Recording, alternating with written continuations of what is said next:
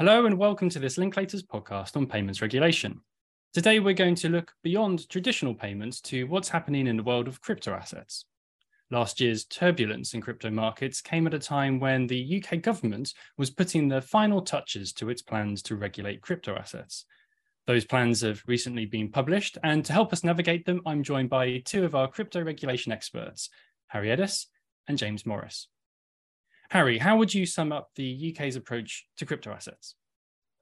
Well, one way, Simon, is you could call it slow and steady. I think the government, however, would prefer the term phased and proportionate. What it's trying to do is balance the risk of crypto assets, especially the risk of consumer harm, with the potential benefits of supporting and being seen to support innovation in financial services. Less than a year ago, shortly before the crypto winter set in, the government was setting out its stall to become a crypto hub and talking up opportunities that it would bring. Providing legal clarity on the regulatory status of crypto assets was always going to be a part of that plan, but recent events have obviously focused minds. What the government has done in its latest paper is to map out a future regulatory regime for crypto assets. This is going to continue its phased approach, which so far has focused on anti-money laundering and crypto promotions, but will soon move towards the regulation of stablecoins and then progress to capture a wider range of crypto assets in the longer term. Well, before we look at what the future holds, James, how are crypto assets regulated today? Thanks, Simon. It's a good question. So it's not a complete Wild West, but it's fair to say that the UK only regulates some crypto assets at the moment. So as you might expect, crypto assets that share the features of traditional financial instruments like shares are regulated. As well, crypto assets that meet the definition of electronic money are regulated, which means that firms providing payment services in relation to e-money tokens can also fall in the scope of UK regulation at the moment. Crypto derivatives, they're also regulated like any other derivative.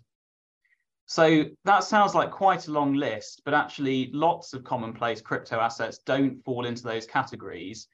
And so business activities relating to them generally don't require a firm to get a license from the FCA. But that's not to say there's no regulation at all in the UK. So, for example, as Harry's alluded to, some UK crypto businesses today need to register with the FCA so that the regulator can supervise their compliance with the UK's anti-money laundering standards. It's something that the FCA has actually been pretty picky about so far in terms of working out which firms have met its standards, with only 15% of applications to the FCA for this registration being successful to date. So of those firms, if you're one of the lucky 41 firms to have cleared that bar, you've then got to comply with the UK's anti-money laundering regime. So that means, as well as doing things like customer onboarding checks and ongoing monitoring, firms are soon going to have to comply with the so-called travel rule. So that rule requires certain information about the parties to a crypto asset transaction to accompany or travel with the crypto asset transfer. So that rule starts to apply in September this year, and getting compliance processes in place before then is going to be a challenge. So there are some things to do, but even so, registration with the FCA for AML purposes is quite a far cry from the burden that comes with having a full regulatory license. But it's something that more firms are going to have to manage once stablecoins and other crypto assets are brought into the scope of UK regulation. And when we talk about licensing requirements, regulating stablecoins, you just mentioned there, James, that's one of the first things on the government's agenda, isn't it? That's exactly right, Simon. There's legislation going through Parliament at the moment, Financial Services and Markets Bill, which makes big changes to the UK's financial regulatory framework. One of the things that this bill does is to allow the Treasury to set up a new regime for what it calls digital settlement assets, for which you can basically read as stablecoins, and specifically those stablecoins which can be used as a means of payment. The plan is that these payment stablecoins will be inserted into the existing regulation for payment services and e-money issuance. This is consistent with the principle of same risk, same regulation. In other words, if something acts as a means of payment, it should be regulated as a payment. If it's treated as an investment product, it should be regulated as such, and so on. For its first phase of regulating crypto assets, the government is focusing on fiat-backed stablecoins because it sees these as having the greatest potential to become widely used as a form of payment. So, in the not too distant future, we should see the government laying regulations bringing issuance and custody of payment stablecoins into the regulatory perimeter. Payment services relating to these stablecoins will also be regulated. Once a regulatory framework is in place, generally speaking, the FCA will be in charge of supervising the relevant rules. But the bill also makes sure that the Bank of England has sufficient powers to get involved and oversee stablecoins that gain enough traction to become potentially systemically important. And you say this is going to happen in the not too distant future. Do we know when this is going to happen? So quite soon is the answer, Simon. These are all topics being prioritised as part of phase one of the rollout of the new crypto proposals. The first building block to put in place is the bill. That should be enacted in the coming weeks. And while there was doubt about the ongoing timing, in Stop Press announcement, we have just had the regulatory initiatives grid published, which suggests that draft FCA and Bank of England rules will be published in Q1 to Q2. Thanks, Harry. So that all comes within phase one of the government's plans, and that phase one focuses on crypto assets being used for payment activities. But what then is going to come after that phase? James? Perhaps unsurprisingly, after phase one, we've got phase two. And we've now got some detail on what that's going to look like, thanks to a consultation paper from the Treasury on the future financial services regulatory regime for crypto assets. So first and foremost, that consultation looks at a broad range of crypto assets. The definition used is very broad and would in principle capture exchange tokens, utility tokens, and potentially non-fungible tokens as well, so NFTs. The consultation then sets out the activities relating to crypto assets that are in the government's spotlight.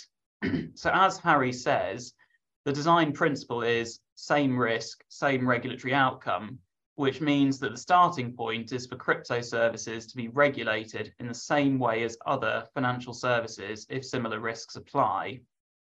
So the government suggested a range of new specified activities in relation to crypto assets, such as admitting a crypto asset to a crypto asset trading venue, dealing in crypto assets as principal or agent, and arranging deals in crypto assets, to give a few examples. So you might recognise that those new activities largely mirror existing regulated activities in the UK. Authorised firms carrying on one or more of these activities will be subject to various requirements under the existing regulatory regime, including rules on systems and controls, conduct of business, client money handling, capital requirements, and so on. It's going to be up to the FCA to set the detail of most of these rules. So they might take inspiration, I guess, from the rules applying to existing regulated firms, but we'll have to see what differences there might be in due course. And what would the introduction of these new regulated activities, what would that mean for firms? Yeah, that's a really good question. So the impact's going to be felt differently, I think, by different types of firm. If you're a firm that's already authorised, then you'll need to apply for new permissions to carry on these new regulated activities. But if you're not already authorised, then the impact will be needing to apply for an FCA licence. So that's going to include crypto asset businesses which have already gone through the process to get registered with the FCA, but which don't actually have full authorisation. There's also going to be an impact on firms based outside of the UK, and that's because the government suggested applying its rules and the requirement to be authorised to crypto asset activities that are provided in or to the UK, I think to stop firms from avoiding the rules by moving overseas. So in short, if you're looking to target the UK market, you'll need to monitor these changes to the regulatory framework and probably brace yourself for a licensing application. So, Harry, I'm going to ask you another question about timing. What happens next to this phase two? Well, the first thing is that the consultation closes on the 30th of April of this year. Then we have to wait for the formal response from the government, which, if history is any guide, would suggest is going to be closer to the end of this year than not. And then it'll take longer before we see any draft legislation on this second phase. So overall, I think we're inching towards more legal certainty for the sector in the UK, which certainly is a good thing. That said, the consultation is still fairly high level, with plenty of detail needing to be filled out in the coming months, especially once the FCA starts to set out how it envisages crypto asset firms complying with its rulebook. Thanks, Harry. And before we close, James, there's also been another important announcement from the government about crypto marketing, hasn't there? Yeah, that's right. So as you know, the law restricts who can make financial promotions currently. So broadly speaking, unless the communication you are making is exempt, you need to be an authorized person in order to make financial promotions, or to have your promotions approved by someone who is an authorized person. So broadly speaking, that captures marketing of regulated products today. A few years ago, the government proposed bringing crypto assets within the scope of this restriction. And that was to address concerns about misleading crypto adverts. But when the government made these proposals, the industry pointed out that this measure could effectively ban them from advertising, because no crypto firms were authorized at that point in time. And also few authorized firms, so regulated financial services firms, it's quite likely very few would be willing or able to approve crypto promotions on their behalf. So in response to these concerns, the government's now said that it's going to introduce a bespoke exemption to the incoming restrictions on crypto asset financial promotions. And this exemption should allow crypto asset businesses that have registered with the FCA to communicate their own financial promotions in relation to their crypto asset activities. Okay, and that sounds like good news then for those firms. Yeah, it definitely is good news for those firms, because, as I said, I suppose without this exemption, they were facing a practical ban on their marketing activities. But it's only helpful for firms that are registered with the FCA under the anti-money laundering regime. Other firms still would need to look for an authorized firm to approve their financial promotions. And also, even for those firms that are registered, once the legislation is all in place, they'll still need to make sure that they meet the FCA's requirements on their communications. So the high-level requirement there will be that they'll need to make sure that their promotions are fair, clear, and not misleading. But there's also going to be some detailed rules around this. And that's because the FCA, it's recently tightened the rules for promotions of high-risk investments. So a couple of examples of the new rules would include things like imposing cooling off periods for first-time investors who respond to direct offer financial promotions. So despite some respite, there's likely going to be another compliance headache for these firms, because the FCA has said it intends to apply those same restrictions to crypto assets once they're brought into scope of the regime. Thank you, James and Harry. If you would like to read more about some of the points we've discussed today, then do check out our Fintech Links blog on the Linklaters website.